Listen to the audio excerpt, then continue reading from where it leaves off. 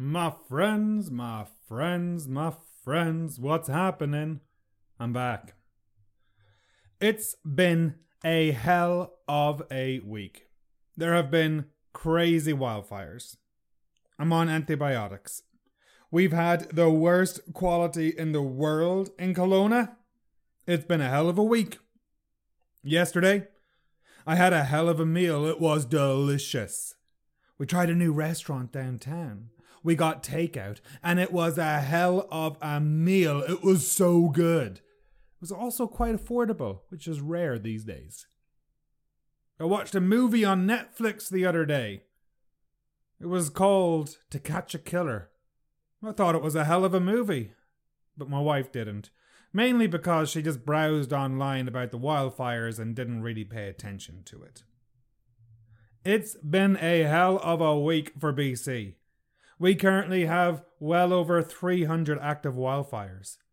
The resources are spread thin. The federal government are coming to help. But folks, it's been a hell of a week. It's been one hell of a week.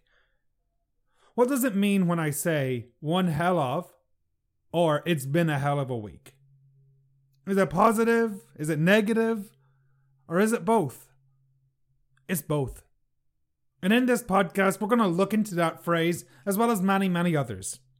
So sit back, grab a coffee, a beer, a whiskey, a joint, a bong, mushrooms, acid, LSD, cocaine, water, whatever your poison is, and get ready to learn about the phrase or the idiom, hell of a, and much, much more. So to start, the phrase, it's been a hell of a, plus noun, a hell of a, plus noun, it can be either good or bad. If I say, this is a hell of a sandwich, it's positive. It's like the best sandwich I've ever had. Context is key, though. For me, it's been a hell of a week. I'm going to let you be the judge to determine if my week was good or bad, positive or negative. So last Thursday, I got a call from a friend. Told me to look out my window. I looked out and I saw smoke billowing up from the mountains across the lake. To billow, that's a verb used for smoke rising into the sky. There was a wildfire. He told me to get down to the shore as soon as possible. So my wife and I, we jumped in the car, started to drive to the lakefront to get a better view of the smoke. On the way, I pulled into the gas station because I had a feeling there was going to be a rush on the gas stations. A rush on. That is an idiom, folks. And it's a bloody relevant and amazing idiom. If there is a rush on something, everyone tries to go there and get something at the exact same time. When economies are threatened, there might be a rush on banks. When there was a massive storm in BC, there was a rush on supermarkets. People went to the supermarkets in panic to buy as much food as possible. In times of emergencies, there may be a rush on pharmacies or hospitals. A rush on something is never good. It means that everyone wants to get something at the same time, which means that something may run out. Actually, recently in Ireland, there was a banking glitch. A glitch is a problem in software. A small problem or fault that prevents something from being successful or working as well as it should. So there was a glitch with AIB Bank in Ireland. You should absolutely Google this. Because of the glitch, people were able to take out as much money as they wanted, even if they had no money in their bank accounts. A lot of people went to various ATMs around the country and withdrew a whole whack of money. People who had no money in their bank accounts were able to withdraw thousands of euros. This caused a rush on ATMs around the country. ATMs were cleaned out of money due to the rush on them. Now here's the thing. A bunch of people withdrew money from their bank accounts even when they didn't have money in their bank accounts. They believed they were getting free money. But there's no such thing as free money. These people were not thinking long term because they are absolutely 100 million bazillion % going to have to repay the money and probably repay the money with interest. So, due to the banking glitch, there was a rush on ATMs. Like I said, those people were gifted with a lack of foresight because, of course, the banks know who they are and they will 100% have to pay the money back. Absolute fools. Gifted with a lack of foresight. That's a damn good insult if I do say so myself. When a person is not gifted with foresight, they don't really think ahead. They don't anticipate problems. They only live in the now or think in the very, very short term. The people who took out money maybe did not realize they would have to pay it back, but they will. So they were gifted with a lack of foresight. They were not gifted with foresight, for instance. So where was I? Yes! My wife and I filled up the car and went to meet up with my friend who was down by the shore watching the fires across the lake. When we got to the shore, it was chock-a-block with people. It was crazy busy. Some people had brought camp chairs, telescopes, drinks, food, snacks just to watch the fire. It was insanely beautiful and scary. It's an odd thing to say, but I'm not joking. It was absolutely gorgeous. Let me paint a picture. It's the evening. To the south, you can see dusk. Dusk was setting in. To the north, you can see smoke rising into the sky. It's purple, it's blue, it's grey, it's black, it's white, it's layered, it's textured, it's gorgeous. The mountain is orange. There's an orange glow around the mountain. It was mesmerizing. It was absolutely chaotic, but there was something strangely beautiful about it. Now, I understand a lot of people might think I'm crazy for saying that, but when you see the clouds rising up to the sky, you really notice how small you are as a human, how tiny you are. Now, the other side of the lake is about 4 kilometers from where we were standing, but you could see the wildfire spreading. You know, we have an idiom in English, to spread like wildfire, and I now appreciate that idiom a lot more. If something spreads like wildfire, it spreads quickly. The wildfire spread like wildfire. The flu spread like wildfire. Panic spread like wildfire before the storm. We could see the fire start in one area of the mountain, and within minutes the entire surrounding area was also on fire. It was surreal. We would see a tree start to candle. To candle is a verb we use when the tip or the top of a tree catches fire, probably due to an ember landing on it. And once a tree starts to candle, it starts a brand new fire. And within minutes or even seconds, all the trees around it would catch fire. When we were on the shore, we could see flashing lights of first responders across the lake driving up and down the roads, and they were going door to door to evacuate people. They were going door to door to make sure everyone was out of the area.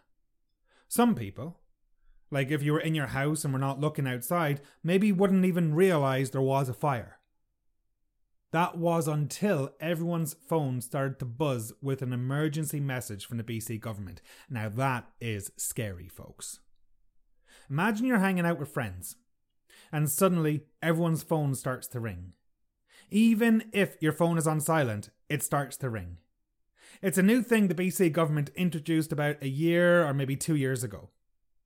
We get Amber Alerts when a child is kidnapped or missing. And that's when the BC government send out a message to every single person in the province, a town, an area, and they give information about the missing child, an Amber Alert. In the Amber Alert, they include the name of the child, the appearance, who they might be with, or what car they might be in. And the idea is that everyone keeps an eye out for that child, for the person, or for something. You know, it basically wants everyone to be vigilant.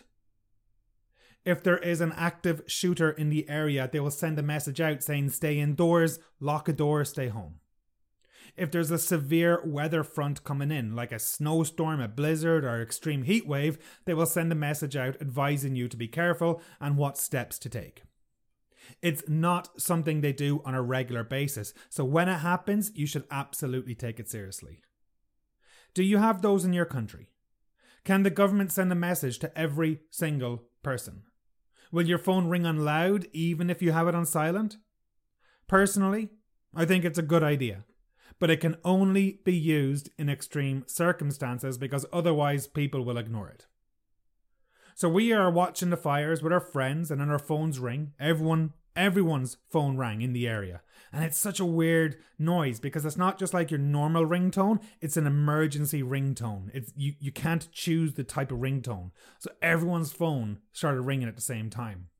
That's when you know shit's getting real. So we're looking across the lake, watching the mountain catch fire, watching the smoke rise. To make matters worse, the wind picked up. The wind got stronger.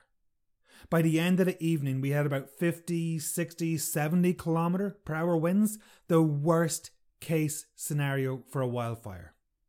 Nothing, and I mean absolutely nothing, can stop a wildfire when the winds are that strong. And you have to understand, we haven't had rain in this area for maybe 2 months, like a proper rain shower, so everything is bone dry and ready to go up in flames.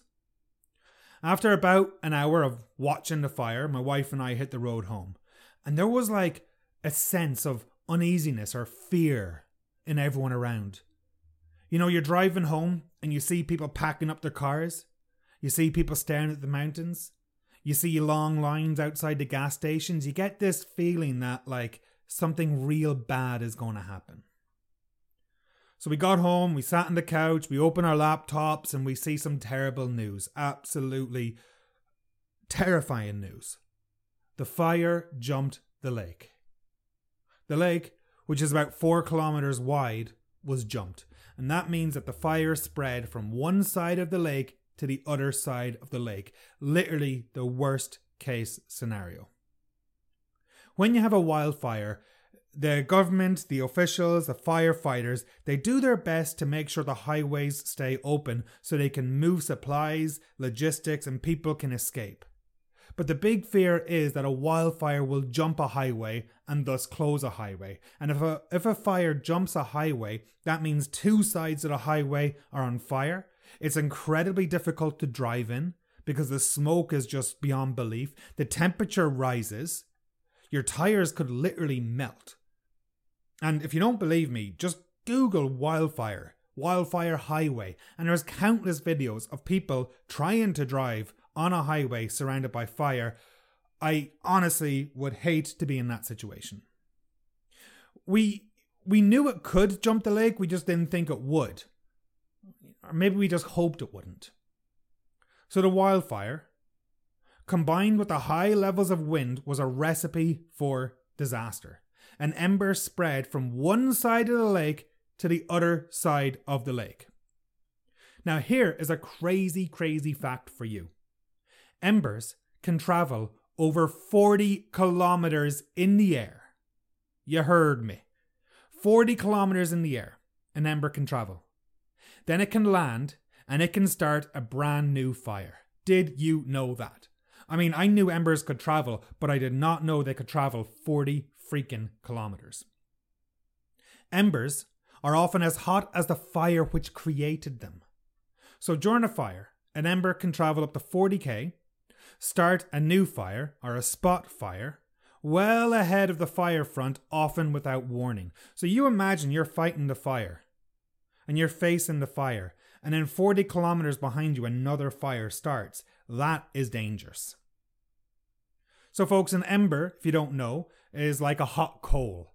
It's a hot lump of smouldering solid fuel. It could be wood, it could be coal, it could be something that is just full of heat.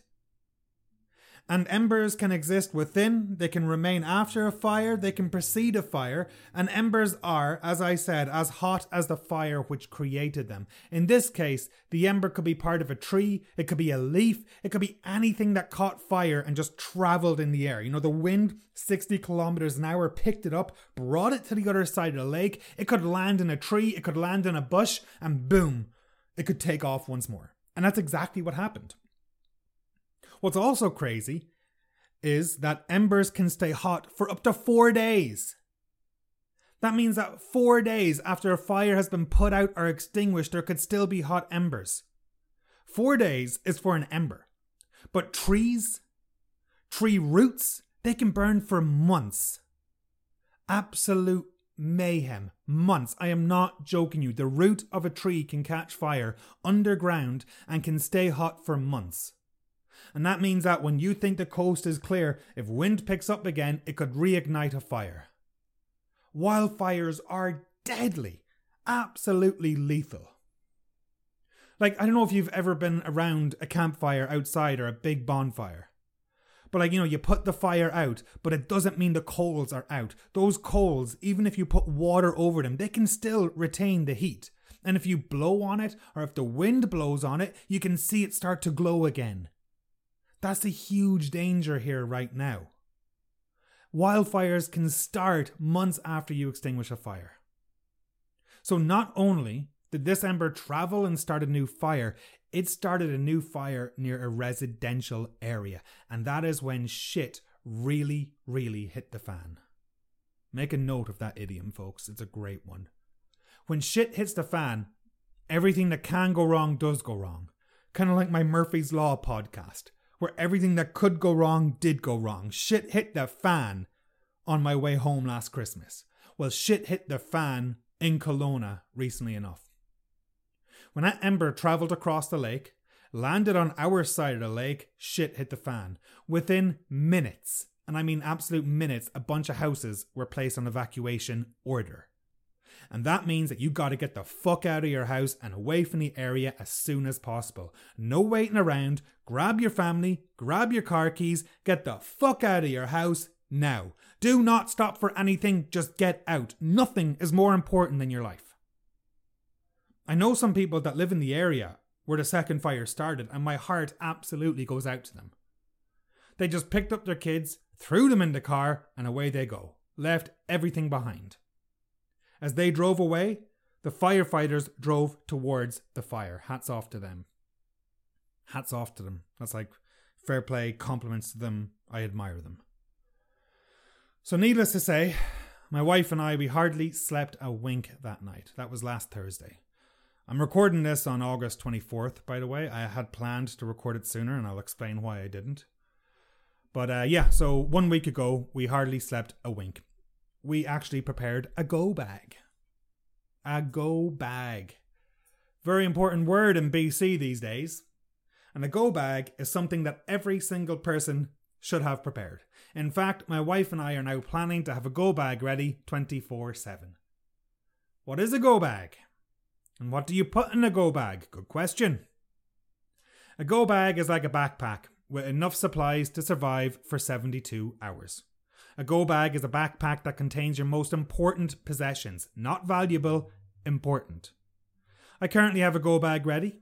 In my go bag I have protein bars, some tins of tuna, a full set of clothes with extra warm clothes. I got some water, I got documents like my passports. Plural, because I'm a dual citizen. I'm Irish and Canadian, so I have 2 passports.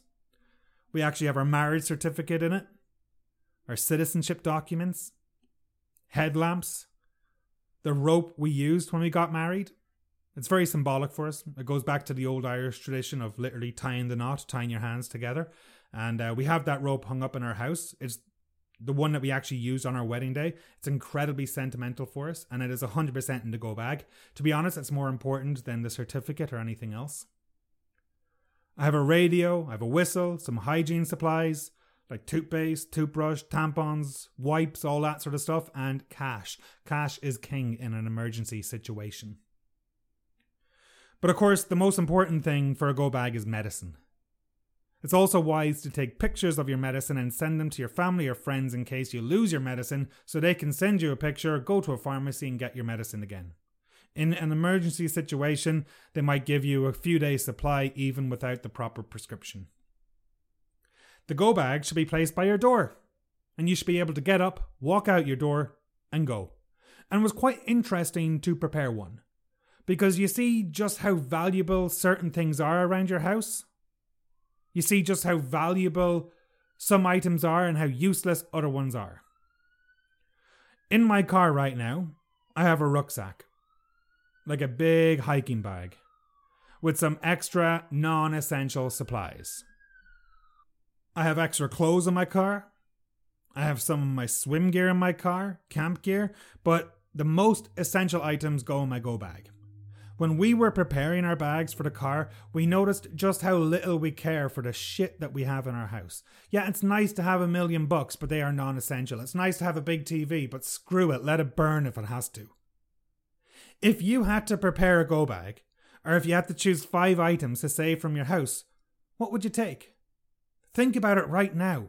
If you're at home, look around. How long would it take you to prepare a go bag and walk out your door? It's something that I never really considered, I never really thought I would have to do. But remember, absolutely remember, there is a slight difference between valuable and important. What items are important? What items are valuable? Very interesting. So that was Thursday night. We hardly slept a wink, as I said. Thankfully, I wasn't working on Friday, so it wasn't too bad that I actually stayed up extra late. You have to understand, folks, I'm usually in bed at like 9 or 9:30 the latest, so this was like 2 a.m. before I finally turned in. Mainly because we're listening to the radio, we're looking at the Facebook groups and stuff like that, so yeah. So in the morning, it gave everyone a chance to survey the damage. And Jesus Christ, was there a lot of damage. A hotel was burnt down. A lot of structures were lost. But thankfully, no lives were lost.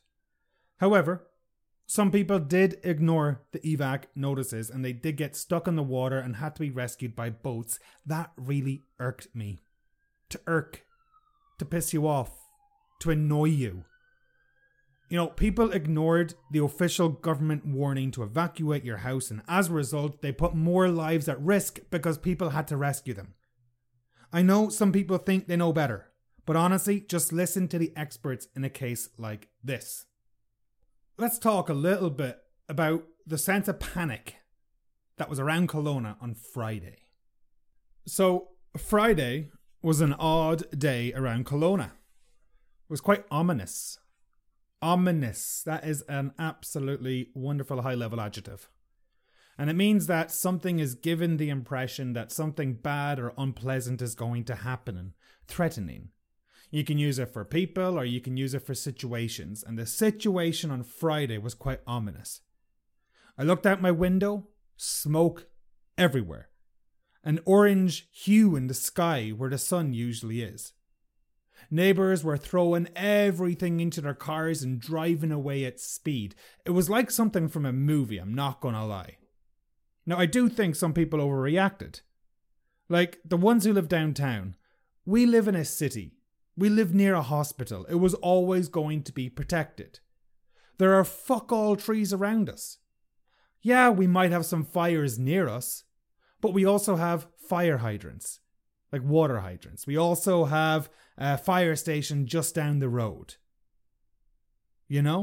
It's not enough to warrant an evacuation of a major city. And in my opinion, some people panicked, and panic is dangerous and contagious.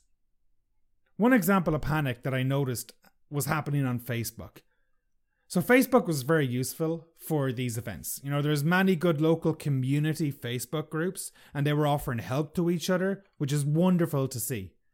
However, one thing that really, really stood out to me was how people react to inconveniences. For example, there is an area of Kelowna called Rutland. Rutland lost power on Saturday afternoon. So I was on the Facebook groups looking at the posts and everyone was talking about it. Now in BC, we have a company called Fortis. Fortis are responsible for the power and electricity all over British Columbia. So when the power goes out, it's their job to restore the power. When I was a kid in Ireland, the power went out frequently. If there was a storm, you'd get the candles ready and expect the lights to go out. It was kind of exciting. When the power went out, we waited for it to come back. We'd play games, board games with candles or something. There was no way to tell how long it would take. The power company, they know the power is out and they will do whatever they can to make sure it comes back on ASAP, as soon as possible. However, when the power went out in Rutland, everyone phoned Fortis to see when the power would come back on. I was reading comments from people who said, "I'm on the phone to Fortis right now. I'm on hold. I guess everyone is calling them to see when the power will be back. I'll keep you posted when I talk to a human." Like, what the fuck do you want? Why can't you just sit back and wait for the power to come back on? Why do you have to call Fortis and get an estimated time when it will be back on? Do you honestly think that Fortis are going to work faster if you call? Do you think that Fortis will be happy to have 100 people calling, all asking the same questions? It really irked me. It really pissed me off. Perhaps it shouldn't have, but it did. It made zero sense to me. You know, it really pissed me off when a person called Phillips RM commented, saying, and I quote, "I'll post an update if I get a human on the phone. They're overloaded, I'm sure." End quote. Yes, Phillips RM, they are overloaded with assholes like you. Hang up your phone, sit down and wait. Okay, now I feel better after venting about that. So panic is never good. And throughout this wildfire situation, there was definitely some panic. And in my opinion, the majority of it was not warranted. However, that's what happens when panic occurs. I'll be honest, I was worried. I did panic a little bit. But I didn't let the panic take over. At one point, my wife and I sat down, took a deep breath, and we started to rationally think about it. And that's when we decided, to absolutely make sure that we had a tank full of gas in the car. We had 5 gallons of water in the car. Like, we have a huge jug of water that we usually bring camping. So we had that ready to go. We had our tent and we had our go bags beside the door ready to walk out if we had to. We had food for 72 hours prepared.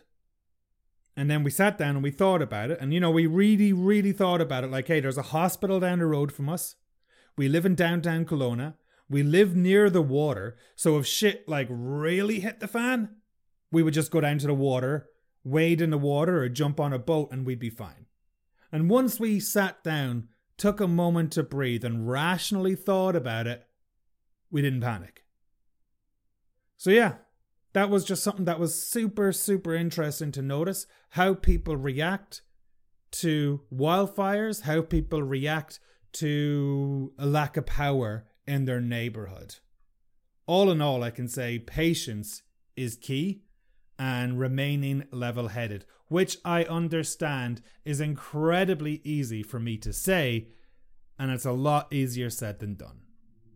Now, one thing which did help the panic was the fact that how good the city of Kelowna, the Okanagan emergency responders were excellent, and how good they were with giving us information about the wildfire. We were never kept in the dark about it. They were very forthcoming with all the information about it. And it's quite the opposite to other parts of BC that were 100% left in the dark. My friend lives in an area called a Shuswap. It's night and day between the responses. Night and day. There is another idiom you should take note of. If something is night and day, it is used to describe a clear difference or change between two things. I live in Kelowna. My friend lives in the Shuswap. In the Shuswap, there was no information about the wildfires. Very, very little. In Kelowna, we had daily updates about the wildfires, maybe hourly updates at times. However, in the Shuswap, they got next to nothing from the government. The response to the fires has been night and day. In Kelowna, we had choppers, we had manpower, we had a boatload of equipment. In the Shuswap, they felt abandoned and did not have nearly as many resources as we did. It's absolute night and day. We use this idiom to describe a massive difference between two things, or a difference in one thing, one time to another time. After the teacher spoke to the student about their motivation, it was night and day. The student improved immensely. Since I quit drinking, it's been night and day. More motivation. I sleep better, easier to concentrate. She got diagnosed and received treatment. It's been night and day. Here's the real one for you. I have a good friend, like one of my best friends. And recently enough, he got diagnosed with ADHD, Attention Deficit Hyperactive Disorder. This means that it was very difficult for my friend to concentrate, to focus, or to stay on one task at a time. Without going into too much detail, my friend went to the doctor, got diagnosed, and got put on stimulants. Stimulants are a type of medicine that helps one focus. And since my friend got on stimulants, it's been night and day. He's been able to focus, see a task through from start to finish. It's absolutely amazing. Before the medicine, he was a little lost. Before the medicine, he was unable to see a task through. He was always labelled as like a difficult child in school because he was undiagnosed in school. However, now that he has received the treatment and medication he needs, he's a fucking machine. He has more motivation than he knows what to do with. He can see a task through easily. It's been beautiful to watch. Just a note, like when my friend and I were in school in the 90s, there was very little care or talk about mental health. So he was undiagnosed. If you misbehaved, you were a bad child and you were in trouble with the teacher or the principal, you get detention, you get extra homework or something. However, if you misbehave in school today, they try to find out why you are misbehaving. If we were in high school today, the teacher would have recognized that his behavior was not normal and would have been able to help him. It's absolutely amazing how different schools are today. In fact, schools are night and day today compared to the 90s when I was in school. Schools actually care for your mental health today compared to the past when they didn't know anything about it. If you caused trouble in class, they would just try to kick you out of the class, but they wouldn't actually try to figure out why you're causing trouble. So it's absolutely night and day today. My friend's partner is actually an early childhood educator, and she is trained to identify aspects of ADHD or other, say, mental processes in children from an early age because early intervention can make a world of difference. You know, my friend has been looking back at his life and all the different instances where he can really pinpoint moments where he got in trouble or moments where things didn't go the way he thought, and a lot of it can be attributed to the undiagnosed ADHD. So it's absolutely night and day. Since my friend has taken medicine, it's been night and day, and there is something to be said for medicine. So folks, if you are having issues or something, get it checked. Because you never know. You absolutely never know. And like I said, it has been a joy to watch. An absolute joy, night and day. Fantastic idiom, real example. So in Kelowna, we were not left in the dark. We were informed. We were kept in the loop. Now, a person on my Telegram made a very valid and great point. Today, we have an overload of information. These days, we have too much information, and that may have led to people panicking. I couldn't agree more. I will be honest, I got caught up in it too. I panicked a little bit. I was planning routes out of town. I had like multiple Facebook tabs open. I had Twitter open. I had the radio playing. I had the scanner playing so I could listen to the helicopters and the fire brigade and everything like that. And it really was not good for my mental health. The best time I had was when I left the house and did not check my phone for constant updates. So there is something to be said for not following the news in an emergency situation 24/7. Once I realized that I had an overload of information, I was able to step back and keep myself in the dark. So in future, for the next big emergency, I plan to stay up to date, but I do not plan to have 50 different tabs open, all telling me I'm going to die, basically. So a brief timeline so far. On Thursday, I finished work and noticed how smoke was rising from the mountain across the lake. A few hours later, I went down to the shore to watch the fires, and it was beautiful chaos. A bunch of houses were destroyed and it was scary.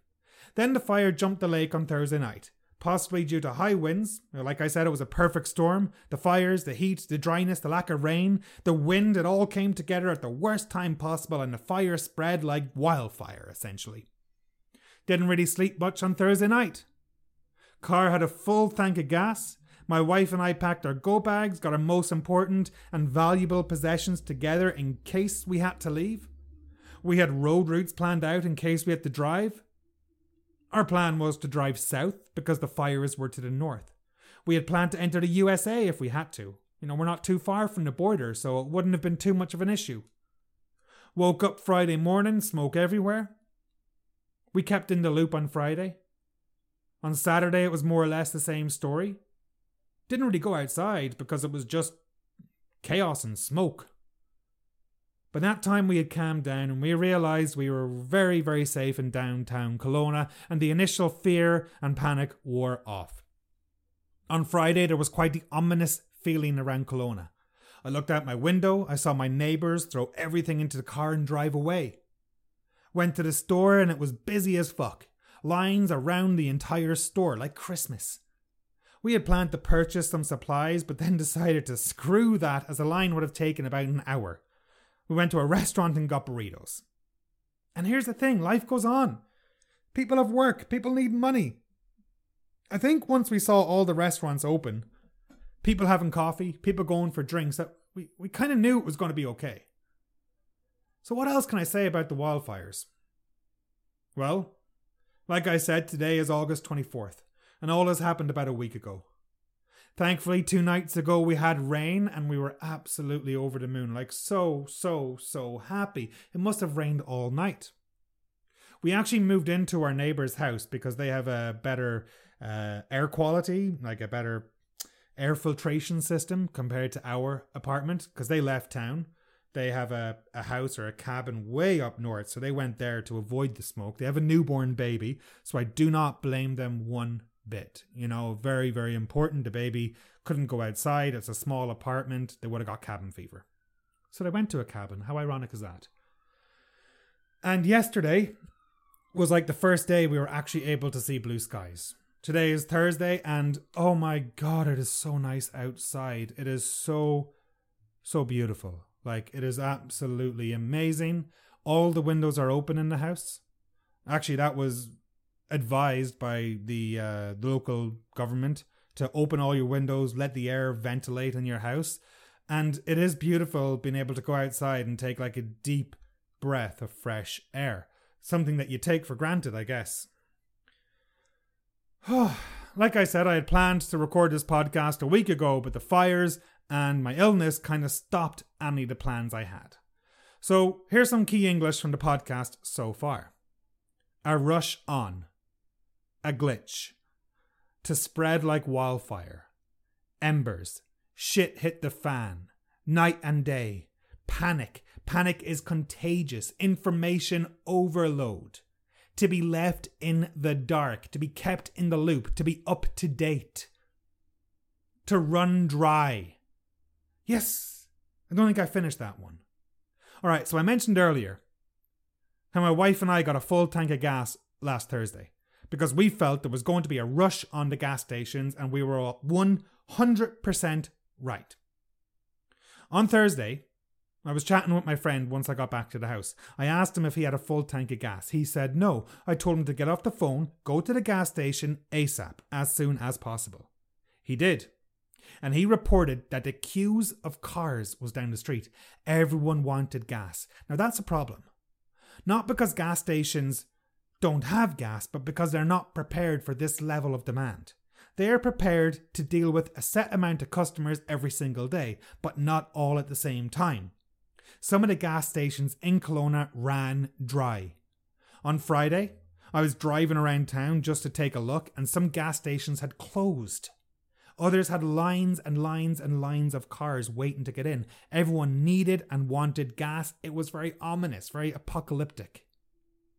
Has that ever happened where you live? Has there ever been like a rush on gas stations? It's absolutely never good if there is a rush on gas stations. Like, gas stations are able to handle a certain level of customers, but not all at the same time. So I mentioned to run dry.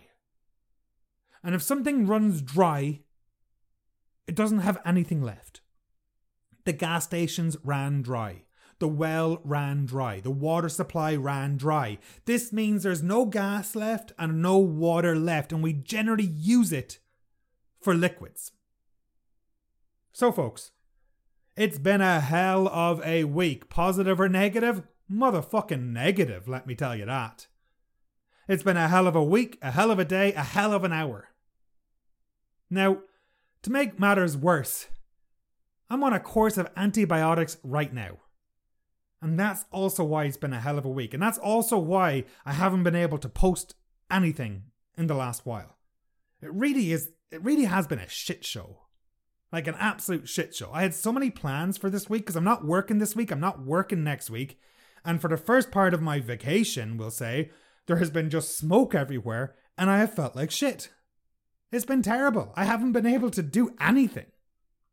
The wildfires, the panic, the terrible air quality, the smoke, the lack of sunshine, the lack of blue skies, the information overload was all made worse because on Friday or Saturday, I started to get a pain in my upper back, just above my right shoulder. I was feeling around my neck and I noticed a small lump. And that's never good, and it got me a little bit concerned. Now last week, before all the fires and before everything started off, before shit hit the fan, I completed my first ever long distance swim. I swam 4.5 kilometers in a beautiful, crystal clear Cal Lake. Do me a favor and Google Cal Lake, just so you can see how gorgeous it is. K-A-L Lake.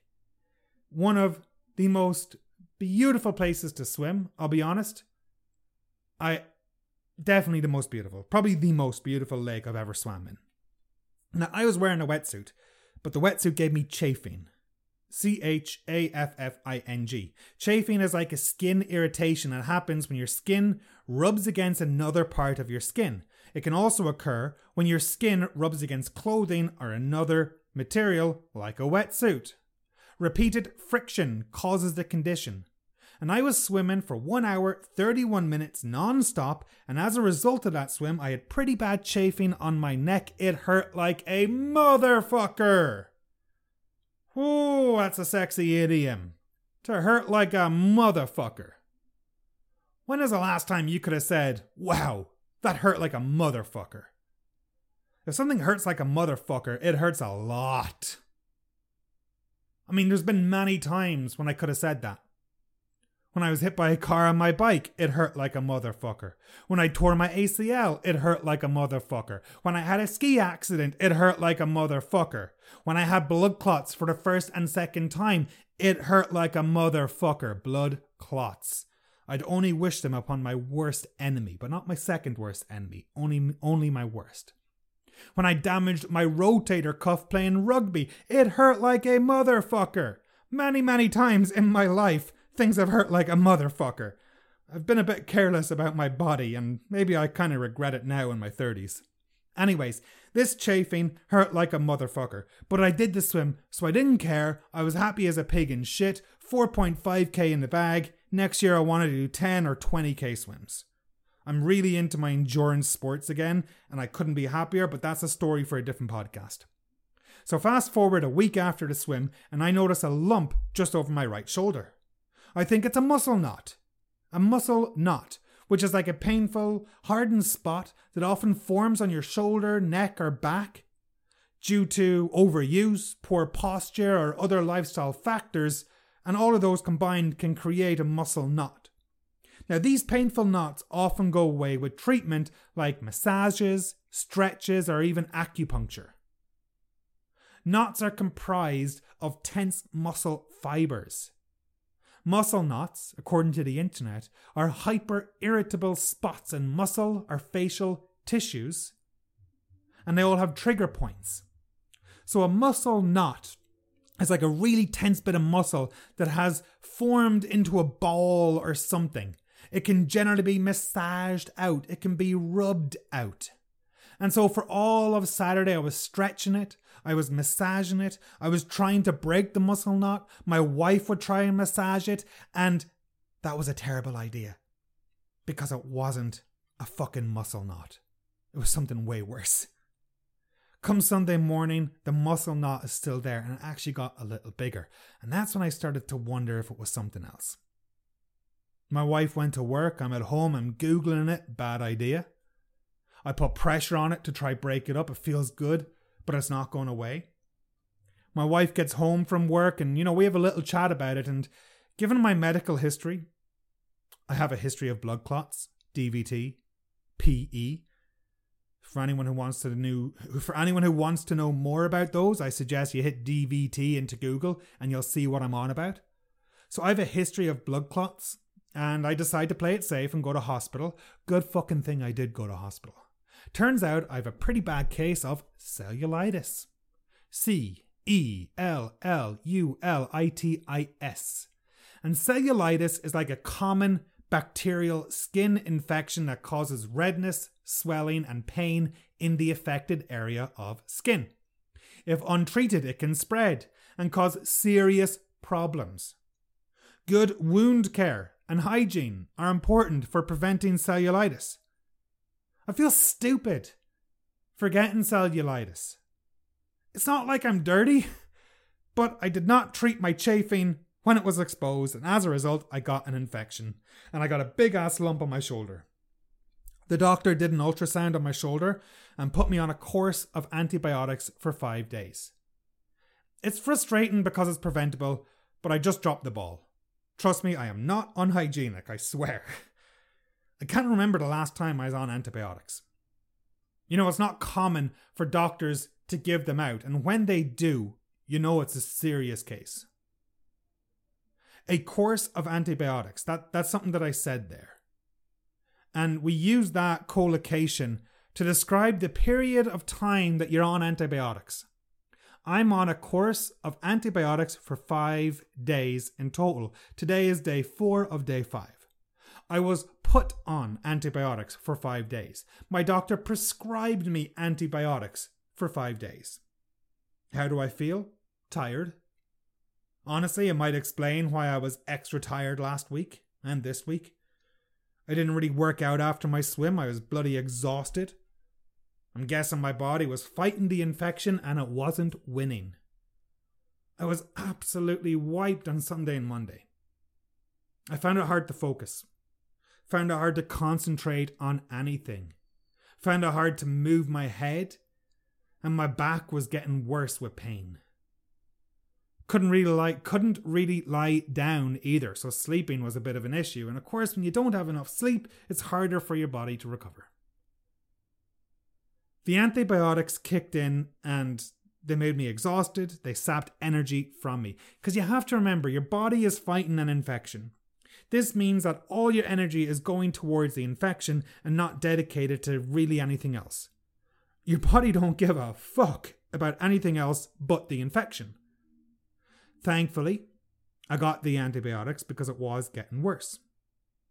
So like I said, today is day 4 of antibiotics and I'm actually starting to feel a lot better. Yesterday was day 3 and I turned a corner, I felt. The lump got smaller. I started to feel more energy. Now in the evening, I'm still pretty wiped. I'm still pretty exhausted in the evening.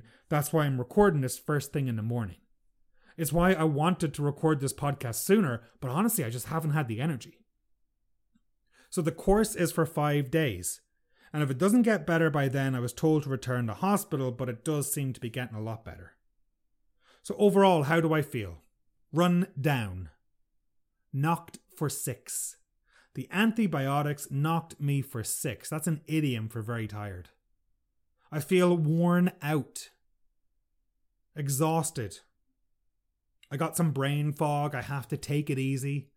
I have to let my body do its thing. I have to let my body recover. I am absolutely wiped out. It's frustrating, folks. I want to swim.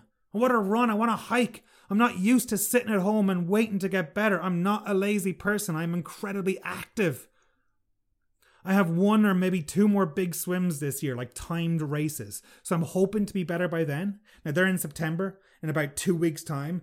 I know I have the fitness and I know I will be able to do them, but still it's a little bit annoying that I'm unable to train right now because the time won't reflect my ability, but fuck it, I don't care.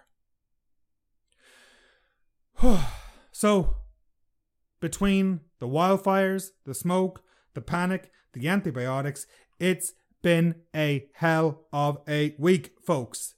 And in this case, a hell of a week is absolutely negative. Thank you all for listening. Alright, folks. My name is Ronan. This is the Little Seal English Podcast. Please check out my website, littlesealenglish.com. You should 100% sign up to my Telegram channel because I do be posting a lot more there these days and a lot of shorter podcasts. Future plans. Today is August 24th. I have a free training week running from August 28th to September 1st. I haven't really spoken about it because I haven't really been podcasting for August yet. So I do apologize for the delay in getting more content out there. The free training week is dedicated to the CELPIP language exam. It's a language test in Canada for immigration purposes. I've been teaching the exam for a long time and I've finally put together a course. Even if you're not doing CELPIP, you should sign up for the free training week. You get a cool PDF and some language tasks and good motivation and a boost in confidence, I guarantee you. I don't care if you don't sign up for the course. It doesn't bother me at all, but I would love to see you at the free training week. So that's littlesealenglish.com/free CELPIP training. CELPIP. If you go to my website, in the top right corner, free training week, click on that and it'll bring you to the page to register. Other future plans. I have a free podcast workbook coming out in September. Super excited about that. Like, beyond excited. Happy as a pig in shit about that one. Something I've been working on for quite a while and I can't wait to share it with you. Trust me, you're going to love it. And I'm going to be launching my very first Little Seal English course. Not CELPIP, not academic English, no fucking grammar and shit like that, but like a real English, authentic, quick and dirty English course. And oh, I'm so pumped for that. Trust me, it's going to be the best English course in the fucking world. Yeah, I'm not lacking confidence or self-belief. So once again, my name is Ronan. This is the Little Seal English Podcast, a podcast from the heart, as a commenter said, which really made me smile. If you want to message me, please do. Ronan@littlesealenglish.com. I do read my emails. Send me a message. Let me know you listen to it. Just anything is good. I'd love to hear from you. You know, actually hear who you are, where you're from, or any requests that you have. And yeah, please share the podcast with a friend. If you don't like it, give it to your worst enemy. I don't care who listens to it, as long as someone does, I guess. And overall, stay happy, stay safe, stay healthy. Bye for now. I'm out.